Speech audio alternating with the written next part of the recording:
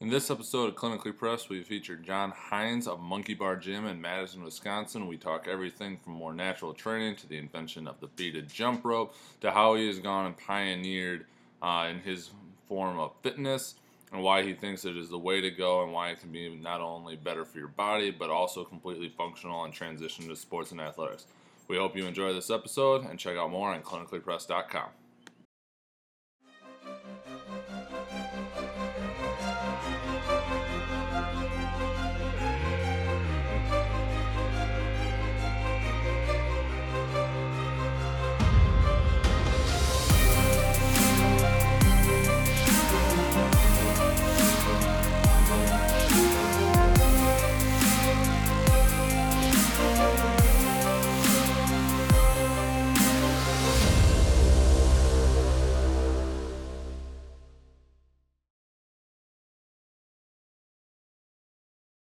Well, welcome to this next episode of Clinically Pressed. Today we're here at Monkey Bar Gymnasium with John Hines, owner and founder of the location here. And there's, what you said now, 12 locations throughout the country. So we kind of read up a little bit on your bio, and quite extensive, very interesting. And I know I've got plenty of questions, and I think these guys both do too. So Cool. Why don't we just start off, if you wouldn't mind, just telling us a little bit about yourself and your story. Sure. And how you came to get here. I literally got started in training when I was about 5 or 6. My dad invented the beaded jump rope and program, and so I started doing that when I was around 6. And soon after that, he invented using tubing for working out. And so I started applying that, and the cool thing was when I was little, because using tubing, back in the day, nobody did it. Only athletes saw the application of it because he saw Russian guys doing it for sprint training, for over and under speed training. And so he thought, why not shorten the cable up and use it for curls and presses and squats and things like that. And so he made it into what he called a deluxe portable gym. And yet still American Olympic athletes, NBA players, NFL players, still used it, like Walter Payton used it to do a full body workout and resisted running. Eric Heiden, who was a multi-gold medalist in speed skating, used it to do resisted skating movements. The Buffalo Braves, who then became, I think, the Kansas City Kings, who then became the Sacramento Kings. This is how old this is. They used his jump ropes and some of his cable stuff, and so when I was real little, I would get to see these guys using this equipment. And since I was a basketball junkie, I was always interested in how to improve basketball.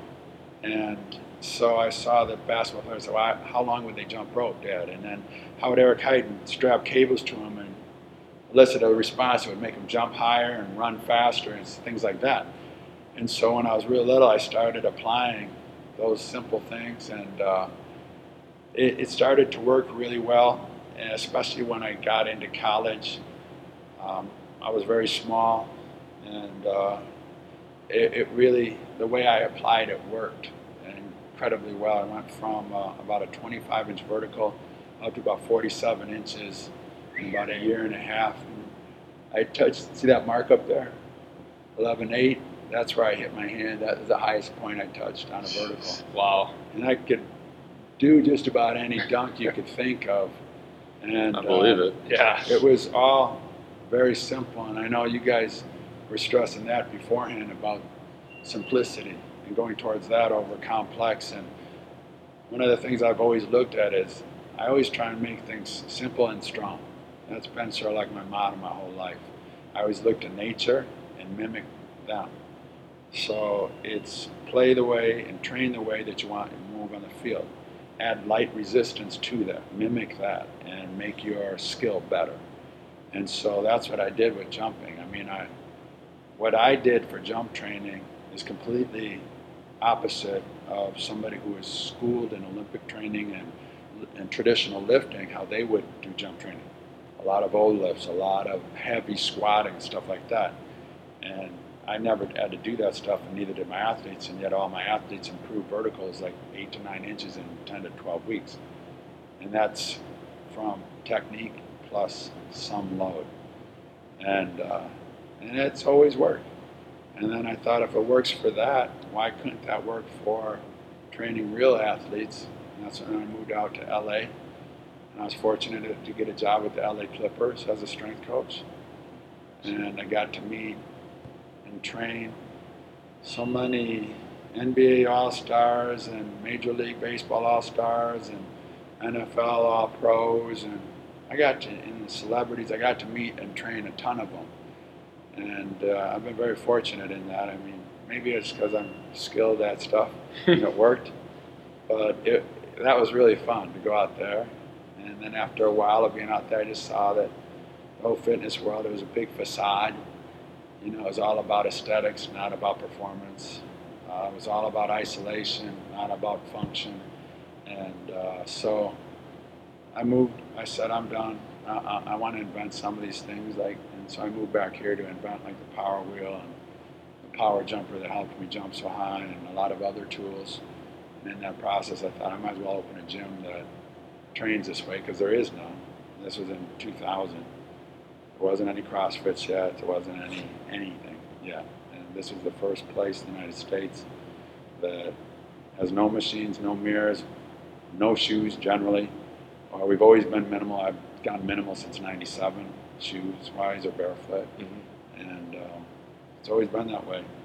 Really low-key, the gym, though, I never marketed. And it's been very fun. Interesting journey. I mean, I've been a strength coach 36 years. Wow. So what do you miss about treating the athletes, or what do you like about not treating the athletes and owning this place now? I mean, I still work with high school ball players during the off season, so that's cool. I enjoy that a lot. The big difference is something you guys could probably relate to, is when you're training a regular Joe, some of them have that fire, but most people don't have that fire that, like, if I said, bust through that wall, a person, and this is what we've broken it down to, and this will be interesting to hear what you guys think about it, is if I said, go run through that wall, somebody who's been in a fight, had really tough life growing up, or played sports, and then has been pushed to the point where somebody whooped your ass, and then you got back up, they'd bust through the wall. Then like non-people that haven't done that, who want to get in shape, they generally want to work out, and they don't want to train. And there's a huge difference in the two. We train here. Our objective is to improve the way that you move, and along that path you'll improve your performance as well. Byproduct, you're going to look better.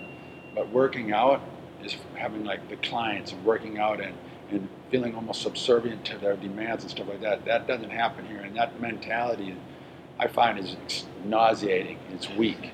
And I don't like supporting that by trying to, like, oh, well, if, you know, I want to take it super easy on you and not do anything that ever challenges you.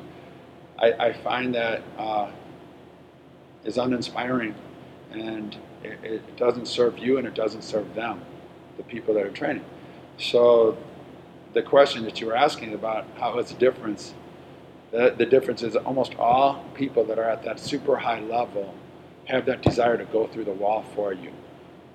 The problem is when you catch them too late, when they've been given the golden spoon and are spoon-fed too long, that they literally think their stuff don't stink, then they won't go through the wall. They'll have their subservient person run through a wall for them. And their mindset is entitlement, and that's frustrating as well. So if you get them in high school or college guys, what I found, the guys that I loved training in the pros, the ones that are on the bubble of making the team or not making the team. Or you get these vets that have been there and they know, I have to train. The ones that are player of the years, I've trained a bunch of those in college, and then they are first round draft picks. A lot of those guys think, I don't need to train. I don't need to do anything. And they have the short careers. And then they end up going overseas and playing. and then they're done after 2 or 3 years, and they had everything handed to them. So there's a big difference in the mindset of pro athletes generally. You get those first round guys that go soft, I think, because they've been entitled so long, because they've been gifted. And then you have generally people in the fitness world who want to work out, especially nowadays where almost everybody in every workout, they want to make it metabolic. And they think that's what training is. And their mindset is like a microwave mindset. It's all about get that burn, get that sweat, because I want to get in shape today. And it's just like dieting, and that's what I actually coined this a while ago. It's like fitness diets. They want to do Insanity this week, P90X next week, CrossFit next week, Joe's Super Ab Core workout next week, or the week after. And I find it's a lot of BS, because it's all short-term fixes for a long-term solution.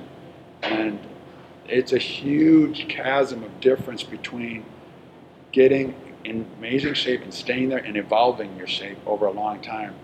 And a lot of people, it's the other group is just like diets. They get a quick result and it leaves, a quick result and it leaves. And then they're always looking for, make a workout more fun, make it more this or that, so I'll enjoy it more. And I'm like, no, keep your numbers, work on improving your numbers so you'll enjoy it more. That's what athletes do. And so that's the culture that we try and train here.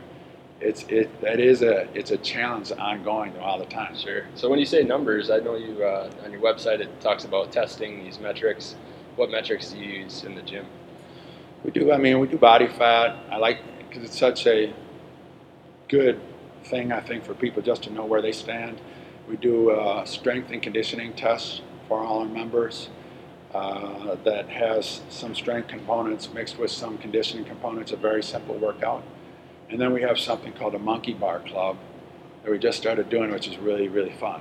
It's your deadlift, your dip, and your chin-up totaled. And it includes your body weight for your dips and your chin-up. Okay. So if a guy weighs 200 pounds, if he deadlifts 400, he does a dip with an extra 100, and he does a chin-up with an extra 100. So that's 300, 300, 400. You got a 1,000 total. And then you divide it by your weight, that gives you a score of a 5.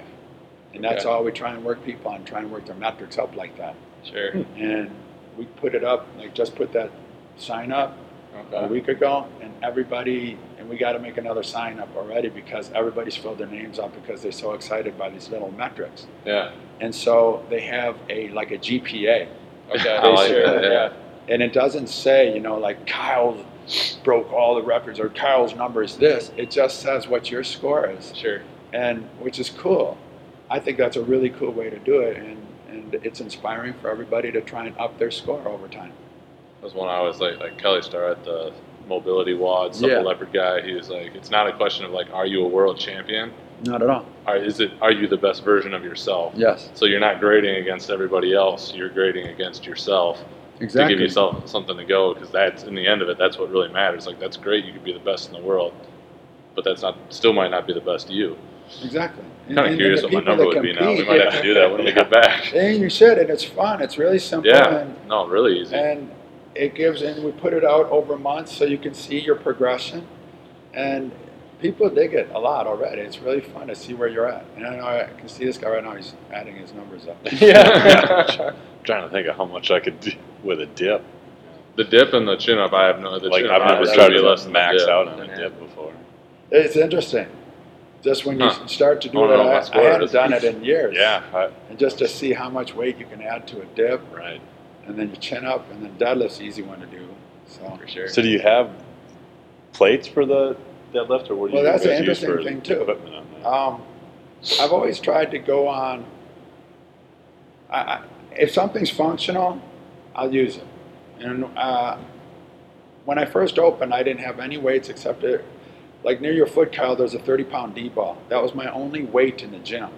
Oh, wow. And we were putting up really impressive numbers. Myself and all my trainers and my students in classes, getting extremely strong. But when kettlebells came out in 2001, I thought that's a functional tool. I'll learn them and I'll use them. And then we got certified in 2002. And I see, in CrossFits and other people are using Olympic weights. And I look at it like, because I grew up in a world of everything portable, everything I can do indoors, I can do outdoors. And so when that decision, when I started to think about kettlebells are a great tool, hard to deadlift. So how do I max deadlift? I mean, at one point I was putting 6 bells in my hands, 3 in each hand, which completely rounds your back, and it's really, really difficult. Yeah, I would imagine. So then I just went to the hardware store and I got a piece of pipe, and I put it through some bells, and it works great. We got like Sean, he's gone up over 100 pounds just doing a simple and strong program we have. Mikkel has gone up almost 100 pounds in her deadlift. I've gone way up over 100 pounds.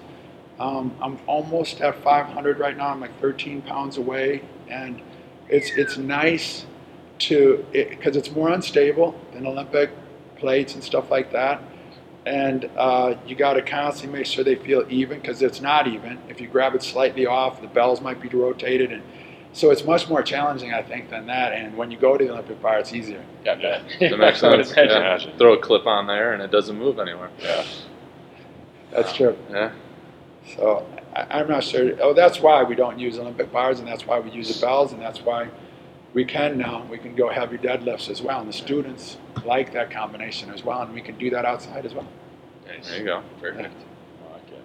So do you have like set classes then? Everyone works out in groups, or do you have individuals that come in We whenever? have 98% of our members go to the classes. We have the same class 7 times a day. And we have our strength classes Monday, Wednesday, Friday. Our conditioning classes Tuesday, Thursday, Saturday. We do what's called undulating periodization. Do you know aware of that? Yep. Okay, so been doing that for a long time. I think it's nice as a way to get people adapted to it. Doing a periodization program for regular Joes is unrealistic, I find. And for my athletes, you can do it, but not for fitness people, because they're all over the place. So I find if we do something that's pure strength, one that's pure power, one that's metabolic, one that's, sort of more strength endurance workouts each week, alternating those like that, it works really great. We do 8 workouts, 4 of each, and then we overlay them 3 times over the month. Next month, brand new 8. And so that way, all the members get ownership of the movements. They repeat them enough so that they feel confident with them, and then also, because they don't come up on the same day of the week, they offset. So a person that can only come in certain days a week, they'll still get all the different workouts each week. Sure. And 4 times a week is too much, or 4 times doing a workout. Members don't like that at all. They really didn't like it. Twice a month is too little for them to get ownership of it. So this works really great for us, and we've been doing this for many years. Nice. So are there different coaches that do different kind of programs, or is everyone kind of following that same track, just a different coach running each? Well, I lay the workout, the program out, and then we have all the trainers, coaches, teaching all those different classes each day, following that workout. And we all meet and go through all the workouts, so they're aware how to do them, how to challenge people to progress them and stuff like that over the course of the month. We have our log books over there, so most all of our students, they keep track of their workouts and work to improve, and they're taught how to do all that stuff. But all of our instructors and coaches, they do also know how to modify. So if you got knee issues, you're not doing squats today, you can maybe do some form of deadlift today, or maybe we'll have you do some form of supine leg curl we're using in the jungle gym, or the power wheel, tools that I invented a long time ago to help them open their hips up and lighten the pain they might have in their knees or something like that. So they all are very aware of how to make modifications to every single workout. And that's one thing I think most trainers don't know how to do very well, is modify workouts so that a person still gets benefit but doesn't aggravate. And all of our trainers, because the foundation of this place is Aishin's yoga and strength training mixed together, so that all the trainers have a very high knowledge base on how to align the body. And that's key. So as far as doing therapy on the body, all of our trainers can do that. They're not just strength coaches, which I think is really prevalent across the world. They also are alignment therapists. And we've done, since I opened Aishin's Yoga, which I can tell you guys about if you want, how I got into it 18 years ago. And we then integrated into what we call a base class now, which is Aishin's Yoga mixed with some other moves like brachiation and other type movement patterns put together in a manner that really opens the body up. It's more athletic minded in its purpose, and people really love it, that they just don't have the patience to do a yoga class. We'll do this. So it's more movement. That would be me. Based. Yeah. Well, it's a faster pace. Okay. You still get the feedback. That's a unique thing about Aishin's Yoga, is that it literally gives hands-on feedback. And Iyengar Yoga is the only one that actually does that. Most all yogas do static stretching, and Iyengar and Aishin's are the only one that only do, and I only do active. We don't do anything static. And there's a huge difference in that. No animal on the planet static stretches except humans. That's very strange. So we don't follow that patterning. And so Aishin's Yoga, mixed with some things like brachiation, which no yoga does, which is one of the most important things for all of us to do that hardly anybody does, and a couple other movement patterns done in a certain paced manner, repeated over anywhere from 15 to 30 minutes, and they're done. And they walk out feeling lighter, more balanced, and amazing. So you'll pair the yoga with the workout that day, or is the day No. just yoga only? Or It is a mix of Aishin's Yoga poses with some mobility movements that we cue with Aishin's Yoga activations, and they can support the class workout. They don't have to. For example, let's say you're an athlete, high level, you're older and injured, you're just overweight, okay? Maybe these two guys, they're not doing the workout class at all. And that's a majority of people nowadays. The workout programs for most people, it's going more metabolic overall, which you guys know, you're aware of that. But yet the average age is much higher. So do older people really need to do metabolic workouts? No. Stress is going up higher. Stress and a metabolic workout, that just raises stress even more. Sure. So I think it's not the most sensible thing for somebody that's overweight or injured and maybe older, for them to do. Base gives them a literal base of alignment and stability and strength, so that now you can have a foundation that after doing it for a while, you're going to be much more well aligned, you're going to be pain-free, you're going to start to get in shape, and now if you want to train, you can. And I think it's missing because most people today, their offerings are isolated training, or if they go to a gym that does for functional training, it's all about metabolic and crushing. And people are overstressed today, they're getting older, and they're overweight and injured, and those fitness diets, they don't last, and they injure a lot of people. And so I've been doing this for a long time, and I find there's a huge need for a class like this that isn't yoga, because if you're a straight up athlete, you're about training, and it's for most athletes, they don't have the patience for it, especially young guys like yourselves. It's hard to be patient enough to sit in an hour-long yoga class where you sit in a pose for minutes and stay focused, So I thought there was a huge need for this class, and it works great. Sounds like a great interest. Yeah. I can't hold poses for minutes because things start tingling. Yeah. I got some of my own restrictions to work on. Everybody does. Oh yeah, I've got probably more than a couple, but So you mentioned earlier how you kind of have a big issue with the way things are going within the industry with training in isolation or machine based. So what different kinds of movements and equipment do you guys utilize with your workout? I mean, just looking around, it looks like you could do a little bit of anything and everything in here. Yeah, So- original concept, this is the same as my original concept. I wanted bars, I want traveling rings, I want, cables off the wall. Those cables there assist with push-ups, handstand push-ups, doing rollouts, the Power Wheel over there, something I invented almost 20 years ago. That I tried to make it so that there is a push, a climbing, a crawling, a running, a jumping, a reacting type skill that we train in almost every class. That all levels can do it, whether you're a beginner, which we call stability level, intermediate, which we call strength, or advanced, which we call power. So that within each class, you're going to work those type of skills done in a manner. So like crawling, it might be push-ups, it might be handstand walking, it might be military presses with kettlebells. Okay, and then there's a climbing, might be rope climb, might be at bars, might be do traveling rings, it might do renegade rows. Okay, there's all those skills trained in it for all three levels of people, and that's been since day one. I've been training this way for since as long as I started training. I did the isolated training a little bit in college, and my performances on everything went down. As soon as I went back to this type of training, that's where my jump went way back up, and so did everything else.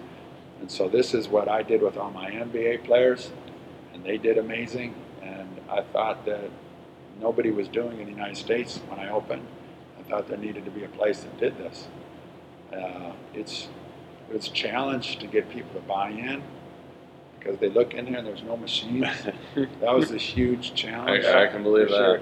Sure. But teaching them mechanics of running, jumping rope, and doing things like that has worked. And a lot of other people have done similar gyms and all over the world now. And so I feel like I am a leader in the fitness world as far as having facilities like this and inventions and stuff like that, for sure. I've never seen anything like this before. I mean, definitely ahead of the trends a little bit if you've been going at it this long. Yeah, I mean, this was the first place before CrossFit. I was doing this for years before that. Yeah, that was going to be one of my questions as we got into it, like your thoughts on CrossFit and just in general, and then kind of secondary to that, I don't know if there's a guy that I just happened to find on Facebook, this Functional Patterns.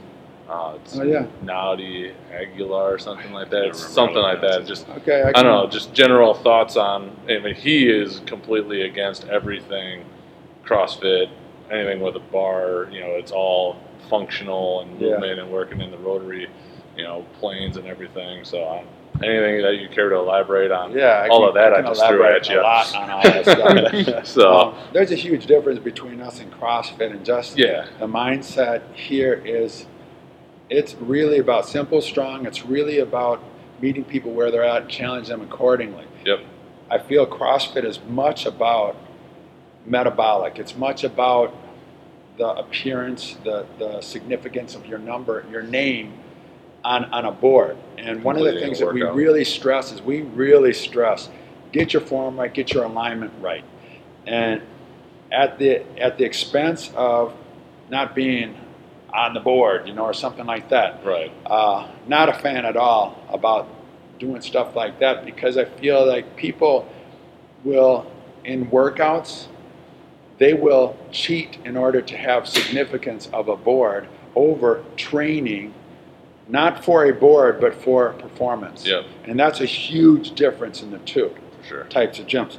They eat whatever meat-based diet is popular. They always have zone, paleo, barbecue rib diet, whatever, is popular for that. They've been on that, and they've been on the paleo realm for a while.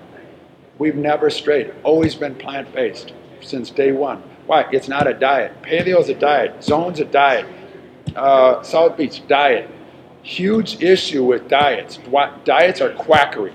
Yep. Okay, and I don't agree with anything that's quackery. If it doesn't work, get rid of it. And if it's a short-term solution, get rid of it. It has to be a short and a long-term solution. So training for ego to have significance on a board, which I find is bullshit. It's a short-term solution, all about giving somebody their ego boost and stuff like that, which is completely whack, I think, and it's not performance-based. it does serve them a little bit, Right. but generally, I don't agree with it. And what we do is plant-based is short and long-term. Training over working out Yep. is short and long-term. Alignment, active alignment that we do, they do static stretching, and that's completely different. Okay, one is unnatural, theirs. One is completely natural, ours. And so those and the mindset and the consciousness of helping one another is how we've started since day one. I know they have a strong community. Mm-hmm. Since day one, if you look at our logo, where is it? Yep. Okay, Yep. it's two people working together. It's I always like it. been that. It's always about that. People, helping planet. I have always been since day one about how can I make the biggest impact on people and planet. If I teach them how to help one another in their training, in their alignment training as well, and if I teach them how to eat in a way that is local, organic, and reduces the consumption of animal products, I'm doing the world a common good, right?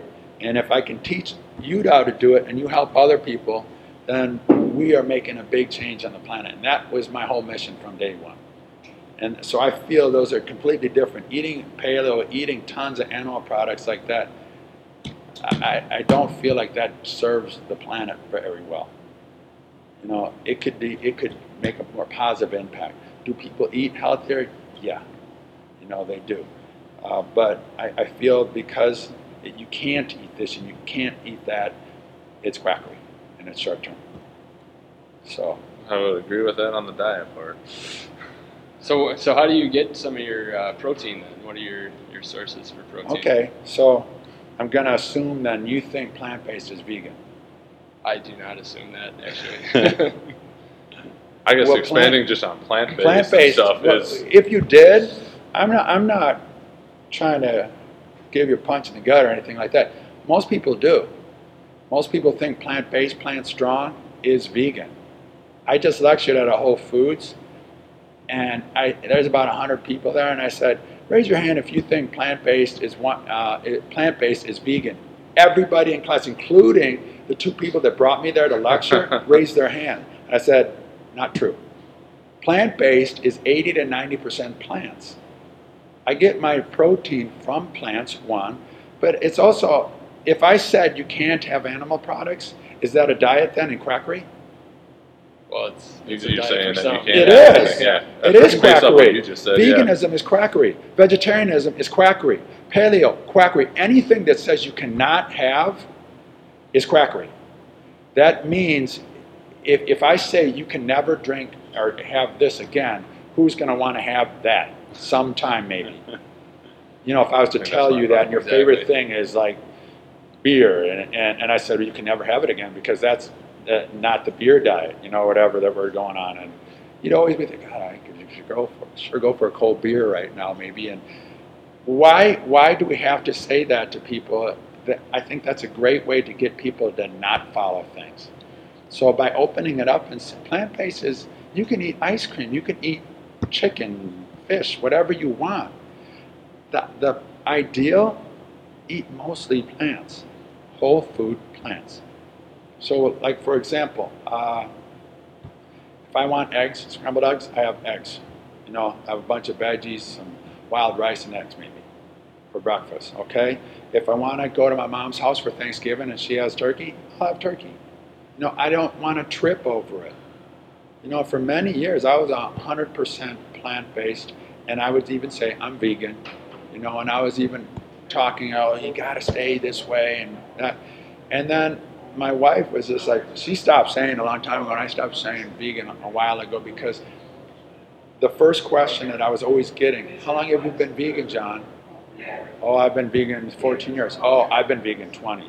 And it's just like, who the fuck cares? Who cares? Are you happy? Are you healthy? You know, and it just got to I was like, there's more judgmentalism from vegans I was feeling than not. You know, and I was just like, and if I'm promoting plant-based, which is what the China study from my good friend Colin Campbell wrote it, And that's what we've been promoting since day one. It's not veganism. It's mostly plants, but let's say if you, Josh, right? Joel. Joel, sorry, Joel. You're good. That's close. So Joel, let's say you eat 60% plant-based and you eat 40% animal or processed foods. And for breakfast, you always had your cow milk-based shake every day. And I said, well, could you go to almond milk or coconut milk? Mm-hmm. Yeah. Okay, great. That's an upgrade. Is it a live with? Yeah, it's a live with. Great. Just do that then. Because what I don't want to do is I don't want to have you guys, say we're going plant-based, and then you guys all go vegan. Okay, and then after a month, you're like, oh, I can't do that. Hate it, can't do it. Yeah. I can't do that. So then what you'd end up doing is you knock plant-based. You don't say vegan. You would normally say, oh, I can't eat that way. I got to have my meat. Yeah. And then what it does the plant-based movement a common bad. And I'm not trying to do that. So I am trying to help as many people as possible. If you eat, and can make a small upgrade on it, maybe go instead of having, some other stuff during the day, you substitute it with more greens. Or maybe instead of having burgers and fries, you go have a black bean salad or something like that instead, or a black bean burger. And you can live with those, and those are small upgrades. Awesome. Can you do that on a regular basis and not have meat 3 times a day like I did back in the day, and most fitness people do? Mm-hmm. Can you not do that every? Yeah, I can do that. And can you also be strong? Hell yeah. Strong as hell. Okay? It's a complete misconception that you got to get 1 gram per pound of body weight. And everybody still buys into that, and I could not disagree more with that.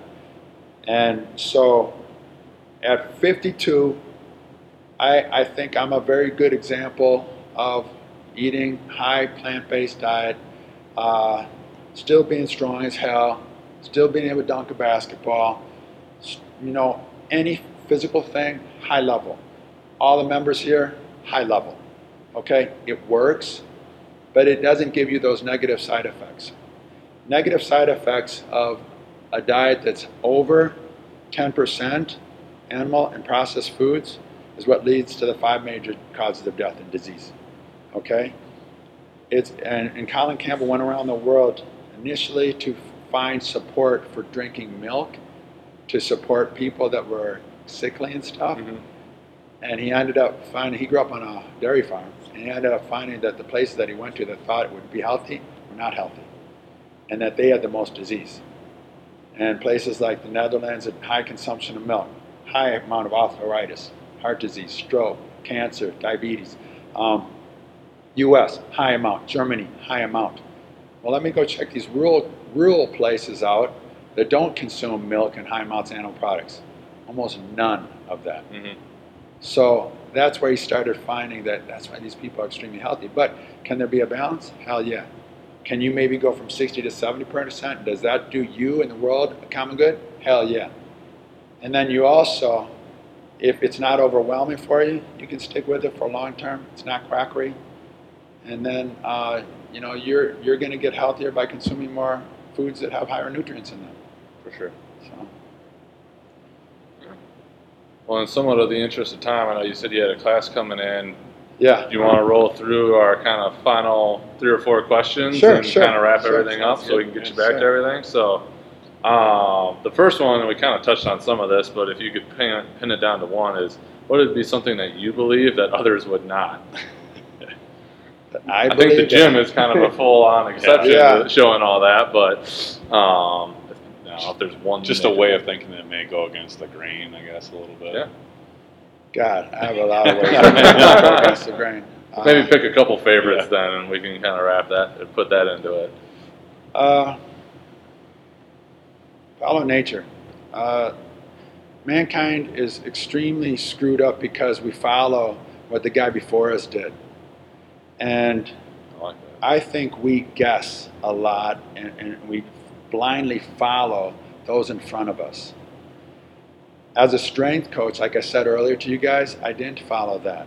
I took my I almost doubled my vertical jump. What white dude in the country that's 6'1.5" hits his head on the rim? Not many. And There's didn't probably have, only a and handful. didn't have a crazy vertical to begin with. Yeah. You don't see it a lot. That all came about from jumping with cable resistance. Okay, that's one thing. I also didn't listen to the static stretching. I never liked that. It just didn't feel natural. So I looked to animals again. I looked to animals for jumping and running. How do they get faster? They run, they chase each other. So I did the same. I ran and I jumped. How do animals stretch? They do yoga. Every time they wake up, they do up, down dog, and then they do that leg kick thing. Okay? Eating foods in the Picturing food. my dog. Yeah, you know they do that thing with their legs. That's very Shake true. it out through the Yeah. tail. Yeah. And then when it comes to how you eat, I eat like primates eat. And it's plant-based. It's not a diet. You know, say a gorilla, you can't have bananas. They eat fruits and vegetables. They eat, some bugs occasionally. Yeah. Chimpanzees kill and eat other chimps and stuff and other animals occasionally. But primates all are from 93 to 97% plant-based. That's how I eat, I occasionally have some eggs, occasionally have some fish. Okay, mostly it's all plants. I did not follow what others did. Why is that? And this is a big point. I experienced everything myself firsthand as to be a great trainer. Yep. I read books, but I didn't speak it unless I did it. Right. So I got the knowledge and I applied it to myself, so I had the wisdom. And I think too many people today blindly follow and they don't see for themselves what it would be like if they ate this way, if they did only active movement, if they did just full body movements and completely dropped all the isolation stuff. So all of those, I followed nature. I think nature's been doing it so beautifully and balanced forever. And I think we are completely detached where they're completely connected to each other and the planet. And I think that's what we're missing. And that's why so many things that I preach here and I talk about is nature related and planet related. I think this is how Mark Twain quote. It's like, quote, whenever you find yourself on the side of the majority, you're on the wrong side.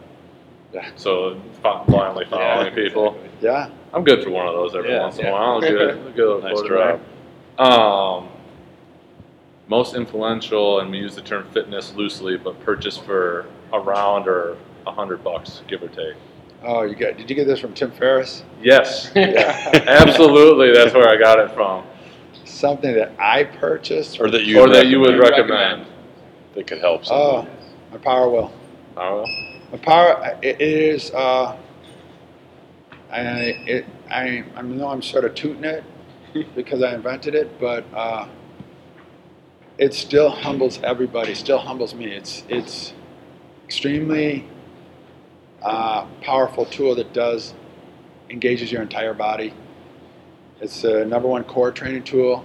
It can be a full body training tool, and it's extremely simple, but yet extremely painful sometimes. I've had strength coaches from many NCAA championship football teams tell me how many of their players hate me and curse me because of that simple tool. everybody's got to be known for something. Yeah. There you go. Yeah. And then our last one is, what information would you tell yourself either in your training or your education if you could go back, 10, 20 years and maybe kind of place where you were at the time? Stay focused on being true to yourself. Sometimes in life, I have found that in an effort to be politically correct, I don't act or say. I know you guys are like, really? Because I'm much more free with my voice For sure. and my actions. But the times where I feel unbalanced and frustrated, I don't speak and I don't act the way that speaks true to my heart. I feel like I'm a silverback gorilla. I feel like I'm a strong lion, an alpha male. I feel powerful like that. But many times I think one of the things that we do is we discredit ourselves and we try to make everybody else happy. And the more that you do that, the more you sell your soul, and you're inauthentic to yourself and then everybody around you. And so the moments in my life and relationships and stuff like that I found that I was maybe got depressed or bummed out or something like that, as I found that I was not being authentic with myself and others. And that's one thing I always try to strive to be true and honest. If it makes other people feel bad sometimes, I don't intend to ever make people feel bad, but at least they know where I'm standing. For sure. And I try to do myself and people around me and the world a common good. And I feel that being honest and truthful is the best way to do that. So. Awesome. Perfect. Sounds good. Good. I guess, John, all right. just kind of in closing, where can people find you, find stuff about Monkey Bar Sure. Gym? monkeybargym.com. And, Pretty simple. Pretty easy, yeah. Thanks, guys. for Awesome. having No, me. I Thank would you. love to, Great anytime we're episode. coming back down to do another one, if we Yeah, can sure. find a little extra time. And we Love talking training. scratch the surface on some of the stuff I think we could get into. It would be fun to hop in and even do like a workout or Yeah. something. That's for you and guys see. if you want to train, or you got to go. That's Yeah, right. we Yeah, we're gotta on a hit the time road, crunch but today, but we Today's would a fun definitely. workout. We're doing my old one. We haven't done split jerks in a long time with the bells, Ooh. and Ooh, boy. it's a very simple power workout. Just split jerks and then full power wheel rollouts using the BXT. That's it. That sounds brutal. It's hard. Yeah. We'll take a rain check on that Yeah. one, I think. So. Go back and train for a But couple here, There do you this go. for me. Do this for me. See where. Take a picture of that, and see how you guys do on the Monkey Bar Club. Yep, we will Alright. definnd do that when That'd we be get back. fun. I don't think we have enough kettlebells to do it. We'll have to do it. You can use Olympic. traditional Yeah, we'll Olympic go bar. traditional on that That's one, cool. but Yeah, I think we got something to do next week. Yeah, not For kidding. sure. that'd So. be fun. See Awesome. how you guys Absolutely. do. Cool. Cool. All right, Thank you. well, thanks for taking the Appreciate time it. to talk Thanks, to us. guys. That was Thanks, fun. John. Appreciate it. Thank you. Nice to meet you. Yeah, nice to meet you all.